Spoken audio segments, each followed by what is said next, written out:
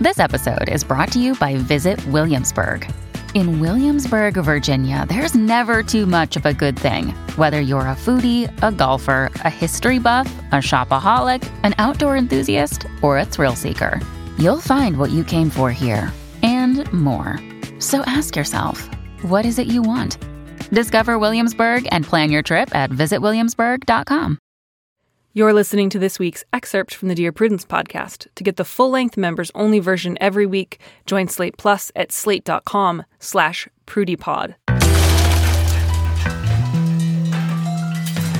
Dear Prudence. Dear Prudence. Dear Prudence. Dear Prudence. Dear Prudence. Dear Prudence. Dear Prudy. Do you think that I should contact him again? Help. Help. Thanks. Thanks. Thank you.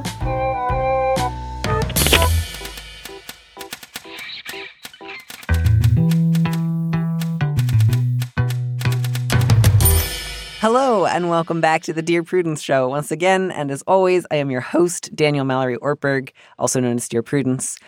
With me in the studio this week is Carolyn Pettit. No, I think I said it wrong this time. No, I think I said it right this time. I Carolyn should never. Pettit, you nailed it. This is like when you answer something on a test and then you immediately second guess yourself, but you were right the first time. Yeah. It's devastating. She is a San Francisco-based game critic and the managing editor at Feminist Frequency. She is a co-host on the podcast Feminist Frequency Radio alongside Anita Sarkeesian and Ebony Astor. Carolyn has also worked with Anita on projects like Tropes versus Women in Video Games. Carolyn, welcome to the show. Thanks so much. Thrilled to be here. Thank you so much for being here and for reassuring me about pronunciations and also for just being available. How's it going? How are tropes? How are women? How are video games? Better. But I think that the mindset that Anita and I typically have about those things is like, hey, look, we can definitely recognize that conversations are happening now that weren't happening 5 years ago. Games are being made, by and large, with some better representations than they were 5 years ago. But also, like, there's something tempting about getting into that, like, yay, we did it. We can all rest on our laurels now. It's done mentality. And, of course, the reality is that we're still far from that, and there's still so much work to be done. Yeah, I mean, if this column and podcast have taught me anything, it's that every time I think we're done having a particular conversation, we are not done. We are not even a little bit done. Yep. A whole new crop of people need to have that conversation right now. Exactly. Yes.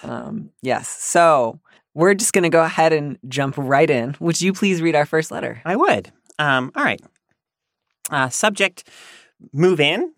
Dear Prudence, my boyfriend is a wonderful, generous, supportive man. He lost his fiancée several years ago in a car accident. As we've gotten closer, he's gotten more anxious about a similar accident happening to me, and he's been asking me to move in. I haven't been quite ready yet, which he understands. Then I was involved in an accident and suffered a non-life-threatening but serious injury, and one arm will be immobilized for a few weeks at least. I'll be honest, it would make life a lot easier to move in with my boyfriend until I have 2 usable arms again, but I'm worried it will just make his anxiety worse, and I know he'll try to get me to stay even after I've healed. I live alone, so I don't have roommates to ask for help with daily tasks. Do I move or don't I? Don't move. Yeah, well, I mean, I feel like ideally you should be able to have a very clear conversation with him about, like, hey, it would be great for me to move in just for this period of time while I'm healing, but I want you to understand that, like, you need to kind of respect the fact that that doesn't mean that I'm, like, ready to move in with you, so that it's, like, clear ahead of time that it's just this, that it's just for this reason and for this period of time. But I don't know if that's realistic or... Yeah, I think there's definitely room here for good things to happen. Like, I don't think I understand his anxiety. I think the boyfriend maybe needs some more help dealing with it than he's got now. Yeah. But it doesn't sound like he's doing anything bad or manipulative or wrong. Right. So it's more just a question of how are we going to eventually do this well rather than like you should really be on the lookout. I mostly just think you don't say, like, I'm totally incapable of caring for myself, just that it would be easier. And given the potential downsides, which are, in some ways, it would give in to some of the worst tendencies of his anxious mindset, and we'd have to have, like, a difficult time unmoving in together at the end. Yeah. I think it would just be more trouble than it's worth. Yes, when you put it that way, that definitely seems wise. I mean, I think the important thing that you're kind of pointing out is that perhaps he still has some work to do, understandably difficult work to do, before he's able to have a relationship with this partner that isn't kind of overshadowed to some degree by his fears and anxieties about that he carries because of the loss that he experienced before. Right. And I think that's a really good point, because the goal is not like come to perfect terms with the fact that you lost your fiancé. No, of course. But to just say, especially because that sentence in the beginning is like, as we've gotten closer, he's become more anxious and he's been asking me to move in, kind of makes it sound like the moving in together conversation has been really connected with, I worry about you a lot. Maybe I would worry less if we lived together. And I think that would actually not relieve his anxiety. I think that would only foster more of a need to control and manage the world around him, which, again, he's not doing anything like lousy, like saying, stay at home, don't leave the house, don't talk to people.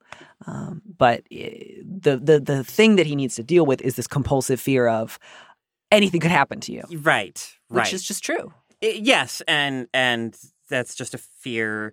I mean, obviously, to one degree or another, it's a fear that we all have to live with when it comes to the people we love and care about. But he's seen it happen. Exactly. And as a result, he may be operating from a place that would lead him to be overly protective in a way that is not beneficial for his partner or for the relationship. Yeah. So in the short term, certainly ask him to come over and help you with things. If you can think of what are some daily tasks I'm going to need help with regularly that I could maybe ask him to set aside some time to do at the beginning of the week, or who are other people I can call in and say, hey, I'm going to just need help making coffee for the next couple of weeks.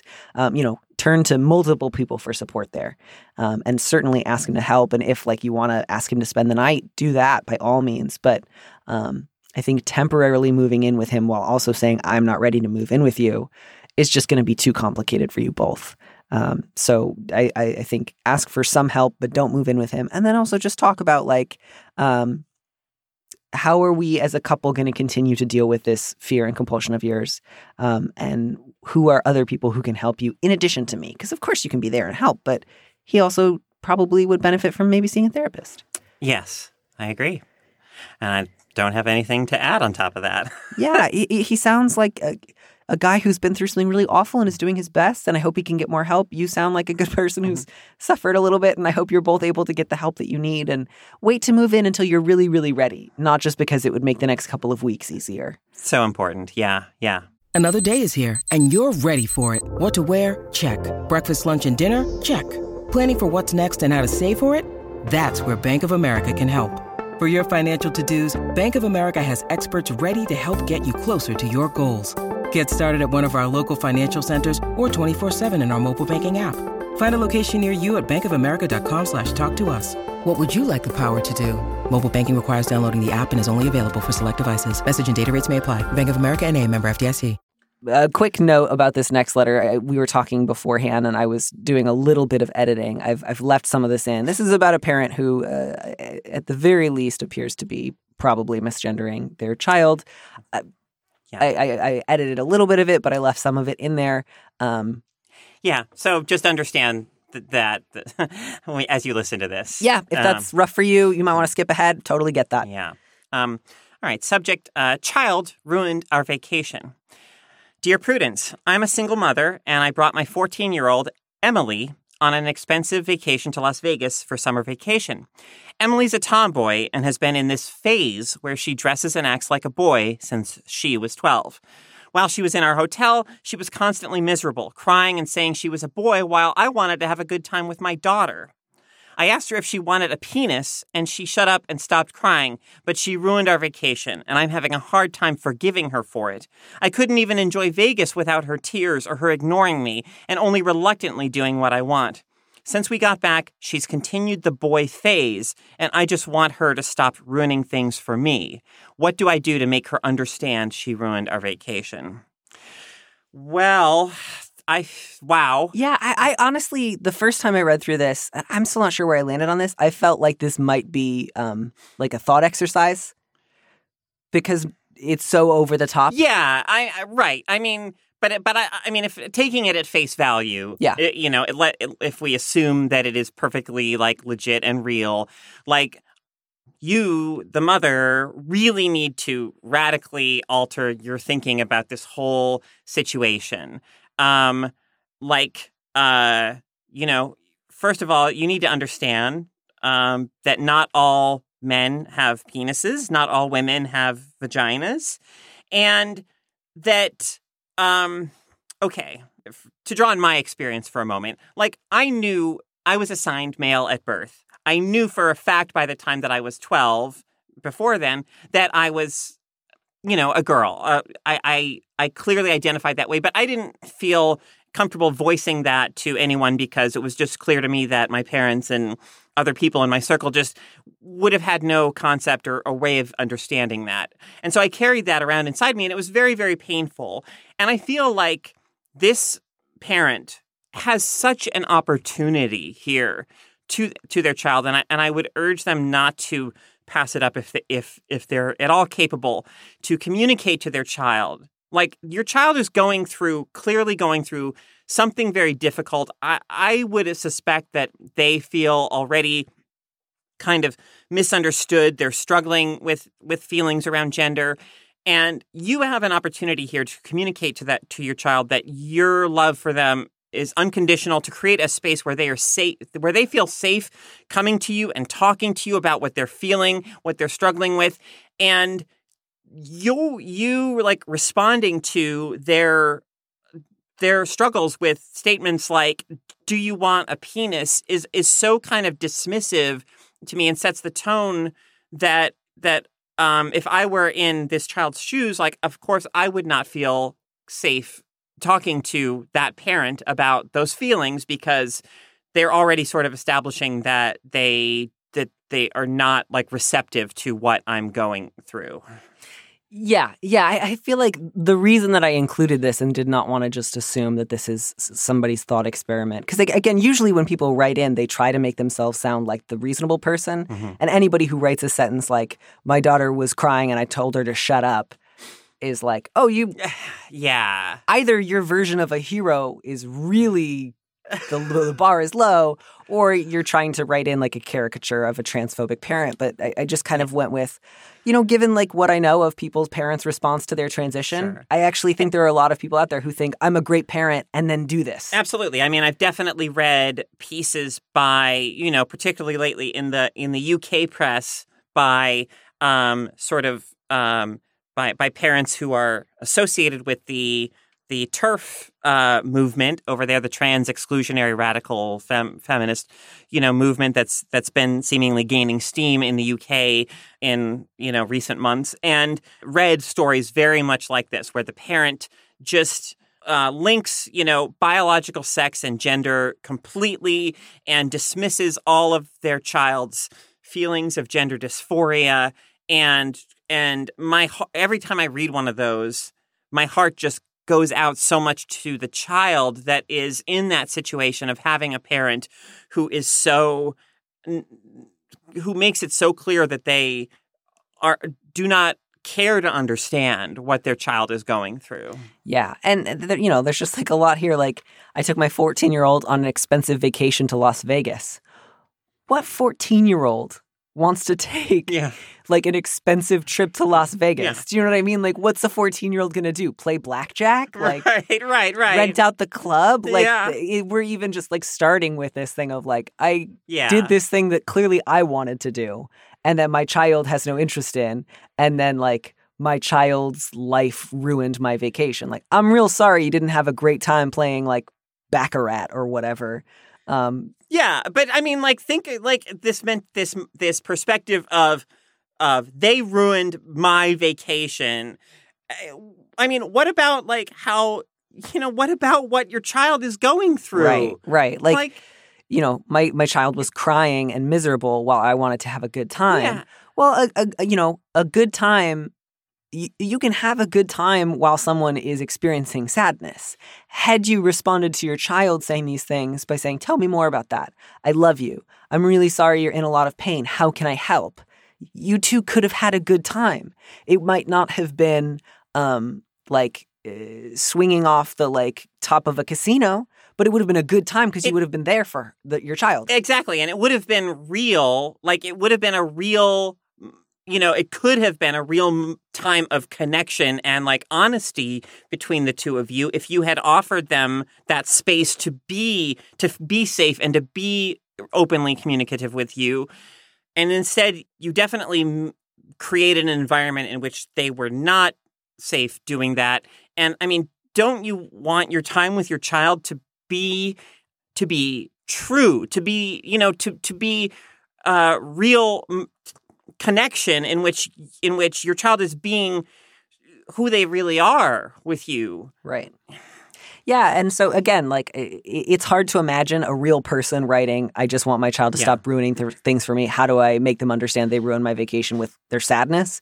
Like either you are one of the least self-aware people who has ever put pen to paper, or you are made up.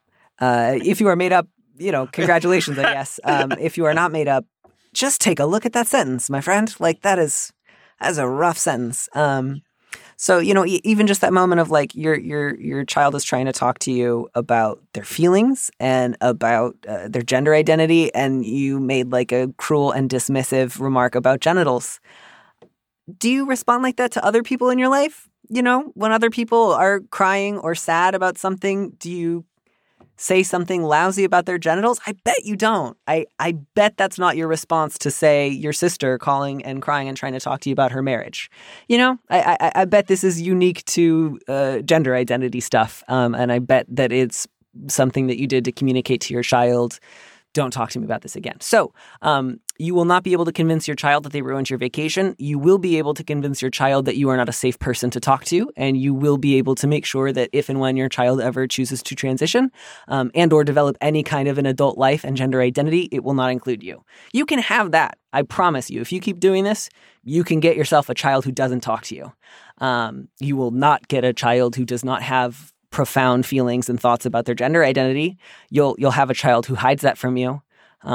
But you can't make those things go away by being a monstrous jerk about it. Yeah. And you will not be able to get your child to understand that they ruined your vacation, but you will be able to communicate to your child, what I need from you is a performance of happiness and emotional compliance. And if I don't get it from you, I'll make you suffer. Those are your options. Yeah. And I urge you to take the opportunity to form a real relationship with your child, because I think you'll regret it if you don't. And I think your child could really use that. And you're hurting your child. I just got to tell you, parental rejection, especially at this age, and especially around something as formative as gender identity, that can leave lasting scars. That can lead somebody to feel like they're worthless. That can lead somebody to feel like their life's not important. The amount of harm you could inflict on your child in this is immeasurable. And so you need to choose your words really carefully. You need to apologize to your child. You need to say, I'm so sorry. I was focused on the wrong things. I wanted to have fun at the expense of talking to you about how you're doing. I was totally out of line to ask you a question about your genitals, and I'm really, really sorry. And I want to hear about how you're doing. And really listen to your child and be open to the possibility that your child might describe an experience you have not had, and that is okay. You don't have to have had every person's experience to understand when they're trying to tell you, this is really big for me, this is really serious. And, you refer to this dismissively as a boy phase, and you also say that this has been like a pretty big thing for your child for at least the last 2 years.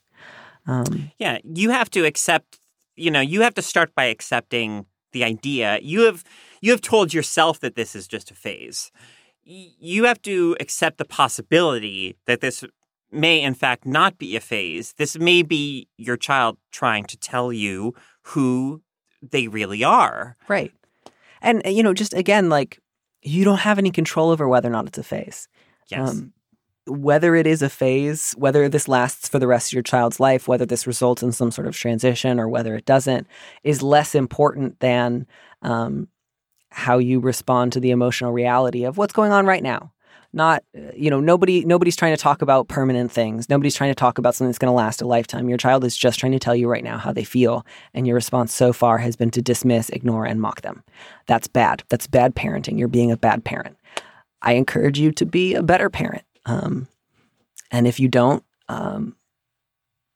you're going to have to live with the knowledge that you have unnecessarily and possibly irreparably harmed a child, because you would rather like throw some dice in Vegas than listen to your kid talk about how they feel? Like those priorities are bad. You have bad priorities. Like you're doing bad things. Stop doing bad things. Start doing other things. That about sums it up. Yeah. Man. All right. All right. Let's move on to this next one. All right. Subject, mental health bystander. Dear Prudence, I woke up today to a bizarre series of 30 text messages and 35 voicemails from a girl I once knew. We haven't spoken in over a year. We have never been super close. We knew each other when we both lived abroad and then would hang out when I moved back to the U.S. and was getting settled in a new city. The last time we talked, I knew she was seeing a psychiatrist for help with depression. We've drifted apart because she had a falling out with a mutual friend and because of my hectic travel schedule. Over the past year, she sent some odd emails, but since they were to a large group of contacts, I assumed I must not be in the loop. This recent spurt of text seemed manic and paranoid, asking me to fill out her reference form for the CIA, having a conversation with herself about an ADA lawsuit, accusing her roommate of taking rabbit poop out of her room, and quoting Bible verses, among other things. I'm shocked and scared, but don't know what to do to get her help. I don't know her family or close friends who are in a better position than me to provide support since I was a pretty superficial friend. Is there anything I should be doing other than generally expressing concern? I don't want to ignore this, but I don't feel like I'm in the position to provide the level of support she needs. Yeah. I mean, so yeah, my sort of initial hope would be that, even if you don't know those close friends of hers who might be in a better position to support them, like if you have a way of contacting them and just letting them know about your concerns, and maybe they would be in a position to actually check in on her, make sure that she's getting the help that she needs, because it does sound like she is perhaps going through like a manic phase episode and would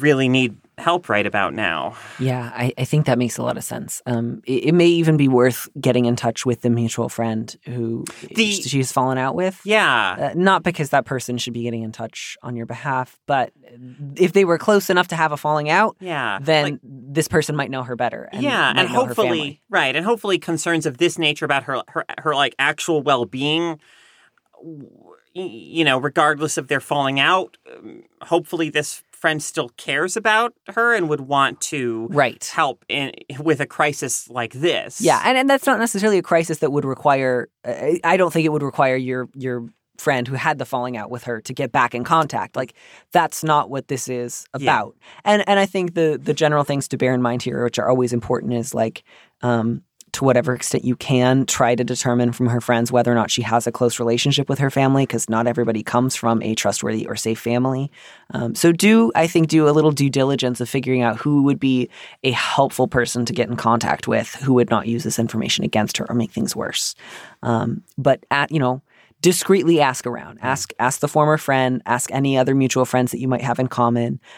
You can just start by simply saying, I've received a message that makes me a little concerned. Do you know anybody that she's close with? You don't have to go into detail about what she said to you or, fan the flames of any people who might gossip. But to ask that, I think, would be good, and to get in touch. Do you think it's worth trying to talk to her at all? Do you think she would be in a place where she could hear anything? I mean, my limited experience with friends who have had like manic episodes where they have behaved extremely erratically, and is that, I mean, of course it may be worth trying, but I do feel like there's a very good chance that she won't be able to be receptive or won't be able to hear that concern, and that she may need a different kind of help at this particular time.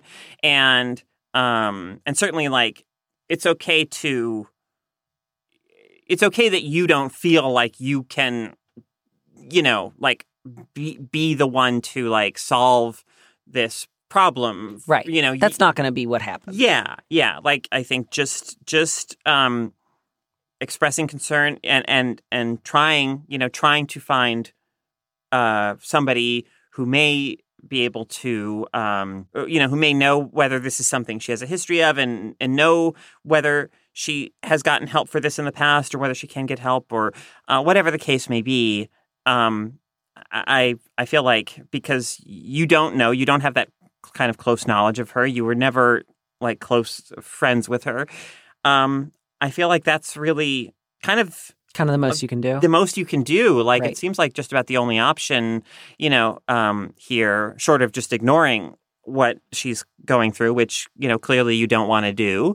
And you should, and I think you should try to help her to the extent that you can. And yeah. And I would say too, the only other thing to bear in mind is that sometimes when people are dealing with somebody else who's going through a mental health crisis or having some sort of break with reality or having a manic episode, if they don't know how to be useful, they might lean really hard into like, I'm just going to call the authorities. I'm going to have a psychiatric hold placed on somebody. And those things can be really traumatizing, really isolating, can sometimes make a situation worse. And again, you will not be able to perfectly predict that. But I do think to whatever degree you can proceed with caution when it comes to sharing more details with somebody than simply, I got a message from this person and it worried me.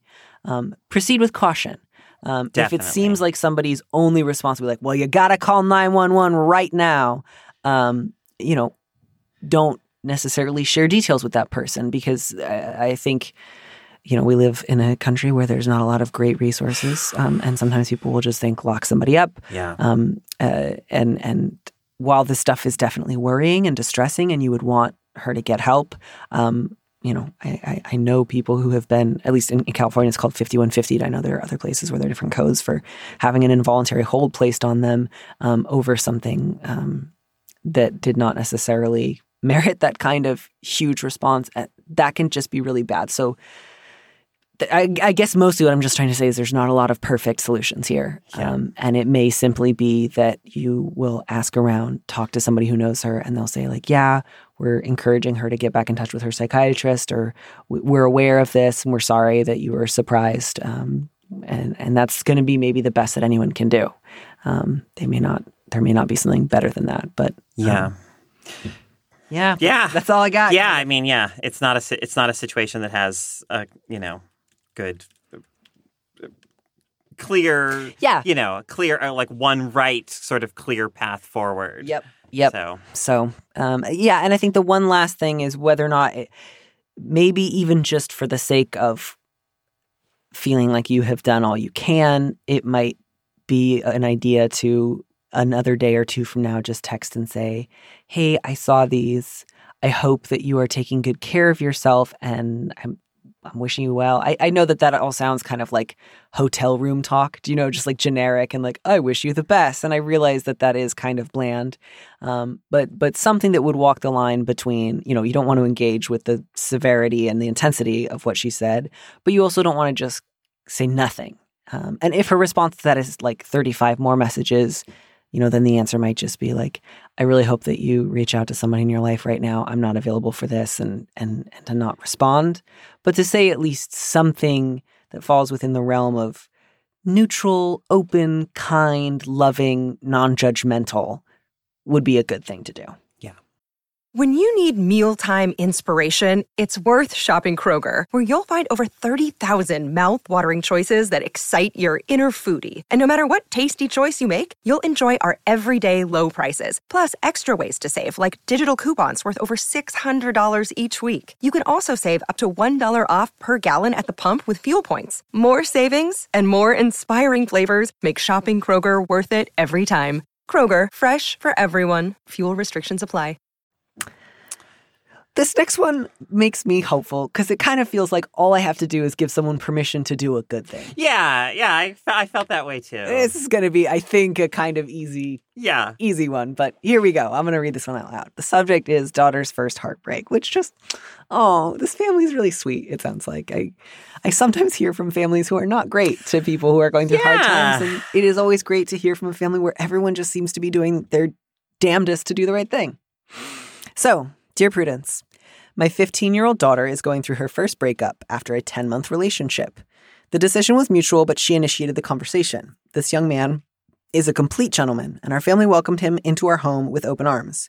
They're trying to communicate and stay friends. His home life is not the best. His parents have been in prison due to addiction. His legal guardian is a grandmother in her 90s. The rest of his family is verbally abusive and periodically kicks him out of the house they share. The dynamics were so bad that he actually failed his first year of high school. My daughter helped him pass by doing homework and studying exams with him. He's going to start living with his father's soon-to-be ex-wife, who loves him and wants to help. The plan before the breakup was for us to help him get to and from school. I know I cannot help all the children of the world, yet helping this one stay out of the system is something I want to do. My concern is how to continue to be there for my daughter without leaving him high and dry. My daughter has said that this is also what she wants, but I also feel that I made a promise to help him. The ending is worded a bit confusingly, but it does sound to me like the daughter is at least tentatively on board with the helping him out plan. Yeah, so I feel like, of course, it seems to me move forward with helping this young man, and just like make it, I guess just maybe make a little even extra effort. You sound like you already are really there and concerned for your daughter, but maybe make that a little extra effort of checking in with your daughter on the regular, like making it clear that like this is not in any way you like siding with him over her or anything like that, which she probably may already know very well. But I feel like, I guess maybe that's some of where your concern comes from about like whether it's okay to move forward with helping this young man. And I guess I would just say, prioritize your daughter, her feelings, make it very clear to her that if she has any complicated feelings about it, she can talk to you about them. And, and that you're in no way wanting to dismiss or disregard any feelings that she may have about this situation. Yes. And I think when it comes to the practical aspect of this, which is like, is our offer to take him to and from school still going to be one that's workable? I think the thing there to do is talk to your daughter separately without the pressure of, he's going through a really rough time, especially because you can break up with somebody, know it's for the best, feel positively towards them, want them to be well, even want your family to continue helping them. And you don't necessarily want to commute to school together 5 days a week. Yeah. So I think what I would say there is, if that just feels like a little too much too fast, I can, work with some of the other parents and we can figure out if there's a carpool he can join. Everybody else in your school has to figure out a way to and from school. Probably somebody else who lives near him goes to and from school. And so I think to frame that as that'd be really easy. I'm going to go ahead and do that unless you tell me otherwise. So she can kind of opt into carpooling with him. There you go. And then if she says, no, I'd like to carpool with him, I think it'd be fine. We're going to be really good friends. This is, already an easy transition. That's great. And if she says, you know what, that would be a huge help because that way I don't feel like I'm taking something away from him, but I still get a little space. And then, if that's the case, tap into that PTA network, ask around, talk to the neighbors, work with the soon-to-be ex-wife that he's going to be living with to see if she knows any of her neighbors, and figure out a way to make that work.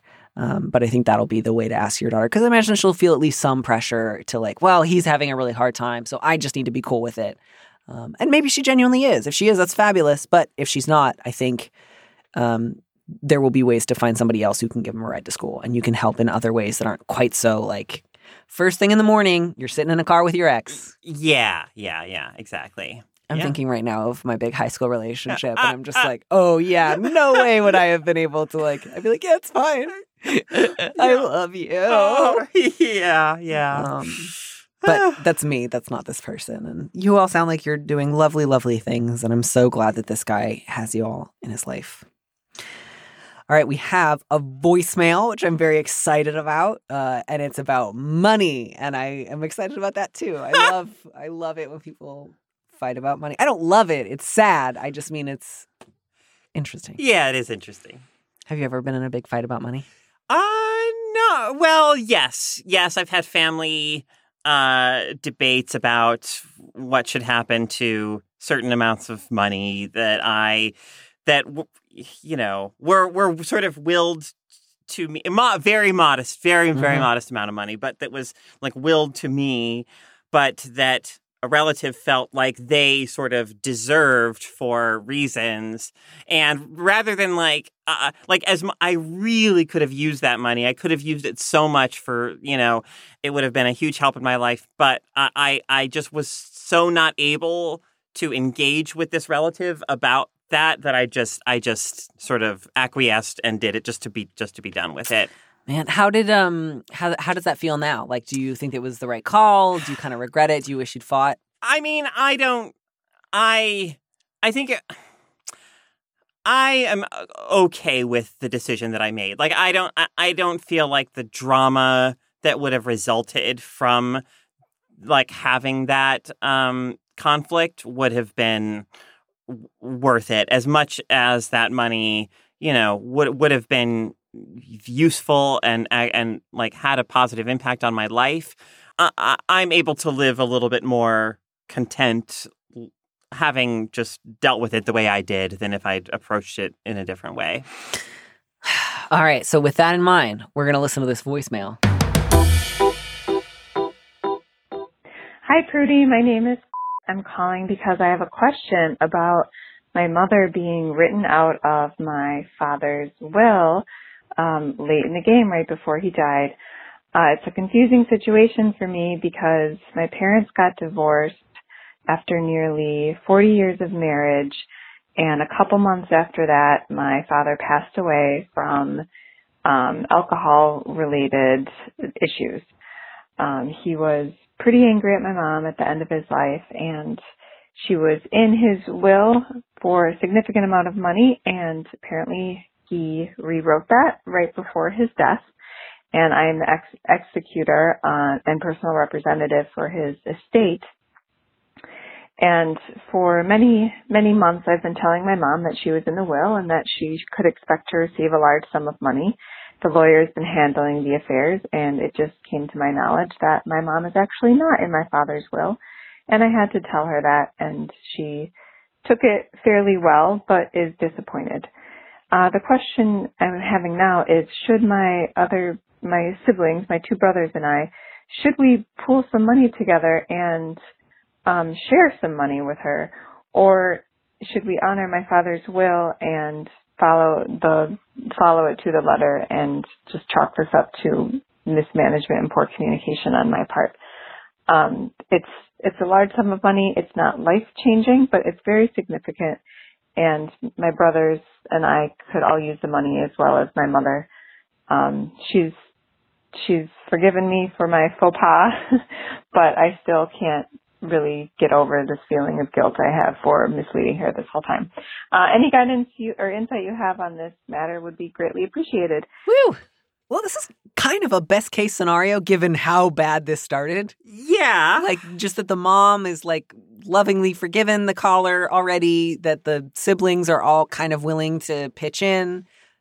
Yeah. This could be so much worse, right? Absolutely. This could be... Right. It could be like, it doesn't sound like anyone's in a situation of real financial precarity here in the sense of like facing potential ruin. Right. No one's about to be put out on the street. Yeah. My initial reaction is, well, there isn't like one, there isn't like a right and a wrong option here. I mean, and it's difficult for me to answer this because I don't know, I don't know the scope of the money we're talking about. I don't know like how much you and your siblings would be sacrificing in terms of your lives, if you were to give some money to your mother. But I also feel like, it was a very kind of understandable mistake to make, and that if, your mother's forgiving you, like, I don't feel like you need to do something here motivated out of pure guilt, to give your mother money. But, whether that might be a nice gesture, I don't know. Money can be so complicated, and so much depends on like how much does anyone really need the money, or are we just talking about like kind of luxury money here to some degree? And I don't know what we're talking about here, so it's somewhat difficult for me to really have a clear kind of reaction to this. Luckily, I'm always willing to make wild assumptions and leap out. I mean, I feel like I've got enough info here to at least have a sense. Okay. Which is, given that you thought your mom was getting the majority of the money, you were already expecting to not receive very much. So if you want to give her some of the money that you weren't going to get originally, like had your dad died a couple months earlier, you would never have had the option of getting this money. You have not lost anything. And in fact, you will have, strengthened, I think, your relationship with your mother, I think the fact that she's already forgiven you for, frankly, what's a little more than a faux pas. Like, you said something that you did not verify in a will. That's not good.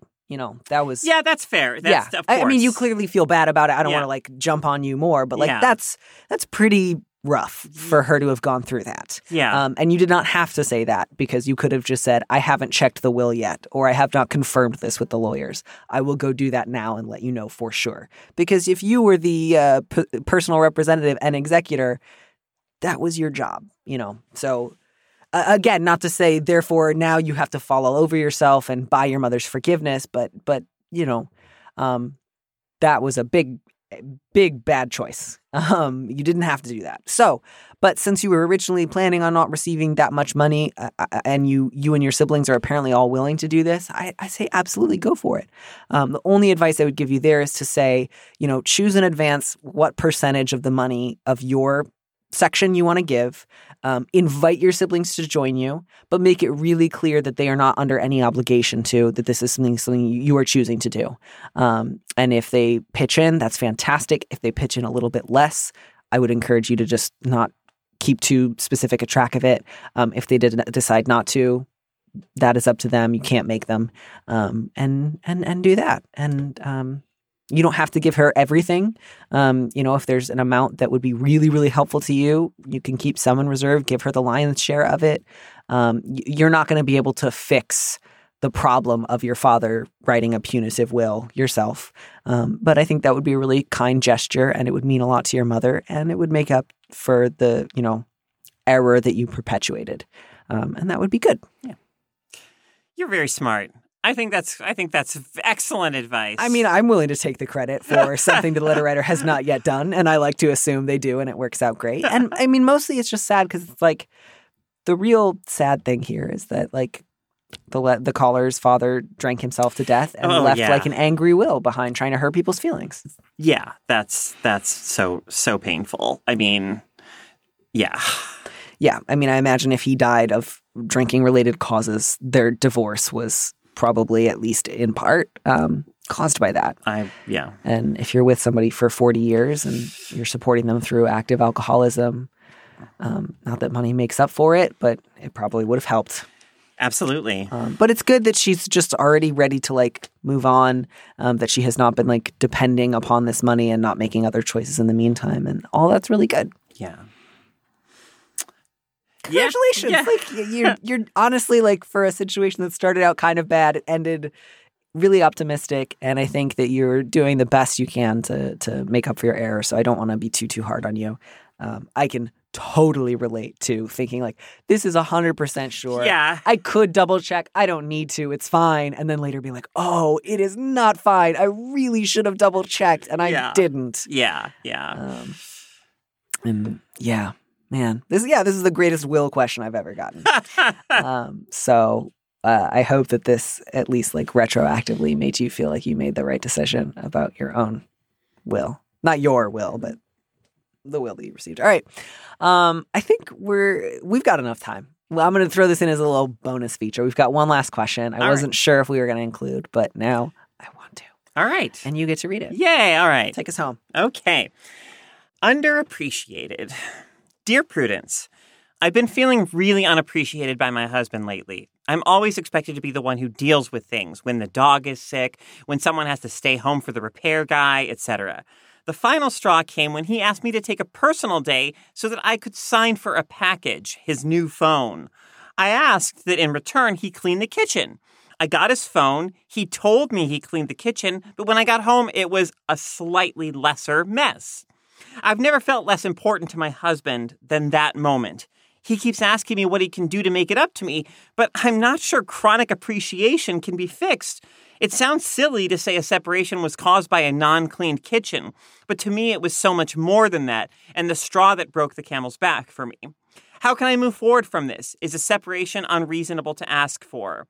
No, I don't think a separation is unreasonable to ask for because this sounds like a pattern, a much larger issue in your relationship. And I feel like if one partner is constantly making the other feel like they have to do the lion's share of the labor, in the relationship, emotional and sort of physical,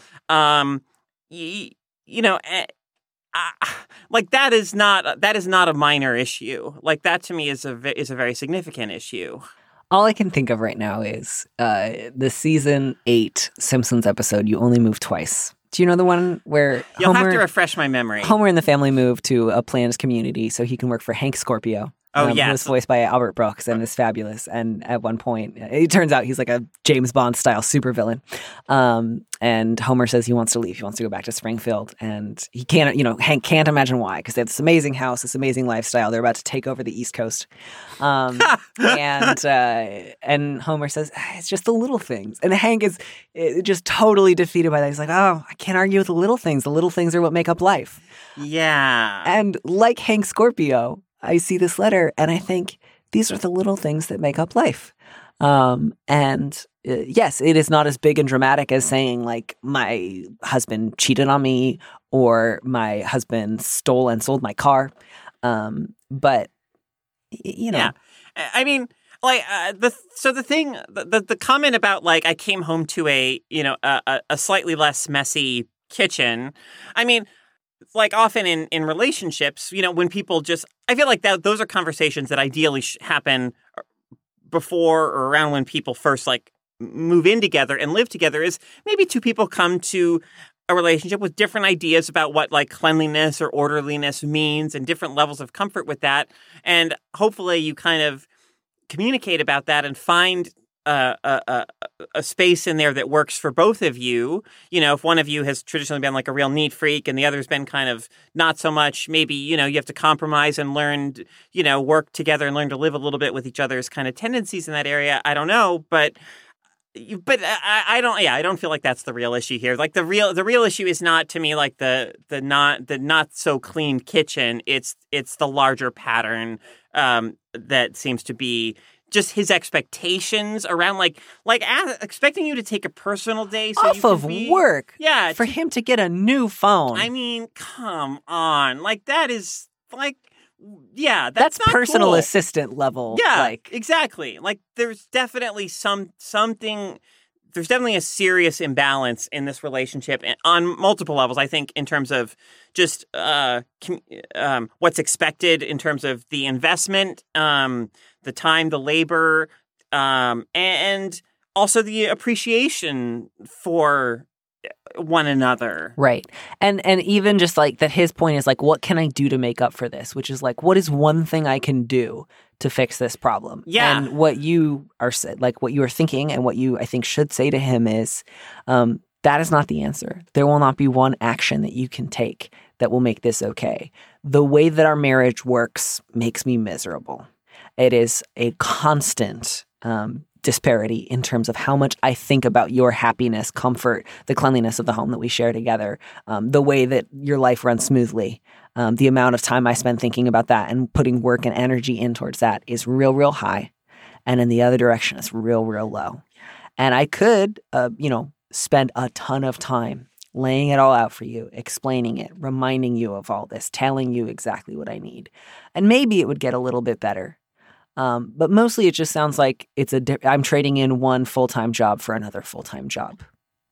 And what I want is not to be in a marriage with someone who says, I moved around some of the mess on the kitchen floor. Why are you sad? I believe you're smarter than that. I believe you're more observant than that. I think you turn these things off when you come home. I'm willing to guess, letter writer, that there's some gendered shit going on here. And when I say gendered shit, I mean sexist shit that he does not bring to, say, his colleagues at work. But when it comes time to come home, it's like, I suddenly have no imagination. I suddenly have no observational skills. I suddenly have no idea why you feel upset about my total lack of regard for the home that we share. And so, yeah, I would just say to you, yes, this is worth feeling upset about. Yes, the fact that he wants to know what's the one thing I can do to make this go away is not a sufficient response. And that if you try to have conversations with him and he simply does not take you seriously or says, like, I get that you're upset and I'm really sorry about that, but I think the solution is just for you to care less, then that is a good enough reason for you to say, you are not the husband that I want to share my life with. I think, again, now to reference another TV show, I think of Liz Lemon on 30 Rock when she's delivering that monologue to that guy about what she wants. And she's like, I want someone who unloads the dishwasher, not just unloads forks as needed like I do. Yeah, just that sense of like, there are just... It crushes the soul, to live with someone who just is attentive and intelligent and thoughtful in other aspects of their life. And then when they come home, it's just like, I don't know what a towel is. I forgot what a dishwasher is. I never anticipate the needs of the household. I never, of my own initiative, get extra paper towels because I know everyone uses paper towels and we're going to need new ones in a week. And those people are often straight men. And it's often just like slow spiritual deaths of just like, gee whiz, I'm fine living like we're in a frat house. Why don't you just care less? Yeah, I mean, appreciation is like... appreciation, affection, these are not like, in my mind anyway, in the long term, these are not like wants. These are needs. Like, these are part of what makes a relationship work in the long term. And if they're completely absent, like, that's not okay. I just got a text from Phil, and he just said, love is a behavior. And that's so true. Love is an action. Exactly. And again, that's not just like in any long-term relationship, regardless of the gender of the participants, everybody has times when they get thoughtless or careless or like look for what's the least amount I can get away with. We all do that. Right. But when it's all the time, when it's consistent, and when there's a refusal to imagine what the toll is on your partner when you don't do any of those things, that's unliving. Right, exactly. Like some relationships, or I think, a lot of relationships that last a long time. It's like, there might be periods where one person has to do a little more of the work because their partner is swamped or struggling or whatever. And then other periods where the other partner, maybe has to invest a little more for whatever reason. But it's not like a permanent just reality of the relationship that one person's needs, et cetera, are take so much priority and the other person's are basically kind of ignored. Yes. Yeah. And neither of us is saying if you come home and 3 times in a row the bathroom is messy, divorce your spouse. Right. But, if this is the level of frustration you've reached, and if your husband is still at the stage of what's the one thing I can do to make this stop, and you're like, I don't want to live with you anymore, that is something that you need to be honest about. It's a pattern of disrespect and disregard and just frankly a level of incuriosity about your interior life that would just be devastating, I think. Yeah. And you don't have to accept that. And you don't have to like say, okay, I'm going to spend the next year giving you an intensive on like emotional imagination. Like, I want you to anticipate that we might have laundry. I want you to take off time of work when our dog is sick because it's our dog, not my dog. Like, I think the problem is that your husband maybe thinks of you fondly, but mostly as a person who makes the home run smoothly, and that's your job. That's not your job. Yeah, kind of sounds that way. Yeah. The wife is the person who makes the house go. Yeah. This is not, it wasn't okay then either, but we're not living in the Mad Men era anymore, Right. And like, at least then you had, I don't know, you were allowed to smoke cigarettes indoors. So you had like an escape valve. God, I miss smoking. I get why you are this level of frustrated. Telling somebody else to take a personal day so that they can sign for your new phone, and then like half-assedly agreeing to clean the kitchen and being like, I moved some cups. You know? Yeah. In that situation, I'd be like, please cheat on me so that I can have like a dramatic moment. This is just sad and small and petty, and I wish you were better at being worse. And so, yes, absolutely. That does not mean like file for divorce tomorrow, but be like, I take this really seriously. You have not shown any interest in changing here. And this matters a lot to me. So we're at a crossroads, and if there's not a lot of change on his part, then at least you don't have to stay married to him for another 30 years. Yeah. Carolyn. Daniel. Thank you. Yeah, it's been my pleasure. Thank you so much for having me. Thank you so much for coming on the air and sharing your financial arguments with your family. And I hope that you just have a fabulous, fabulous rest of the day. Thanks so much. Okay. Bye for now. Bye.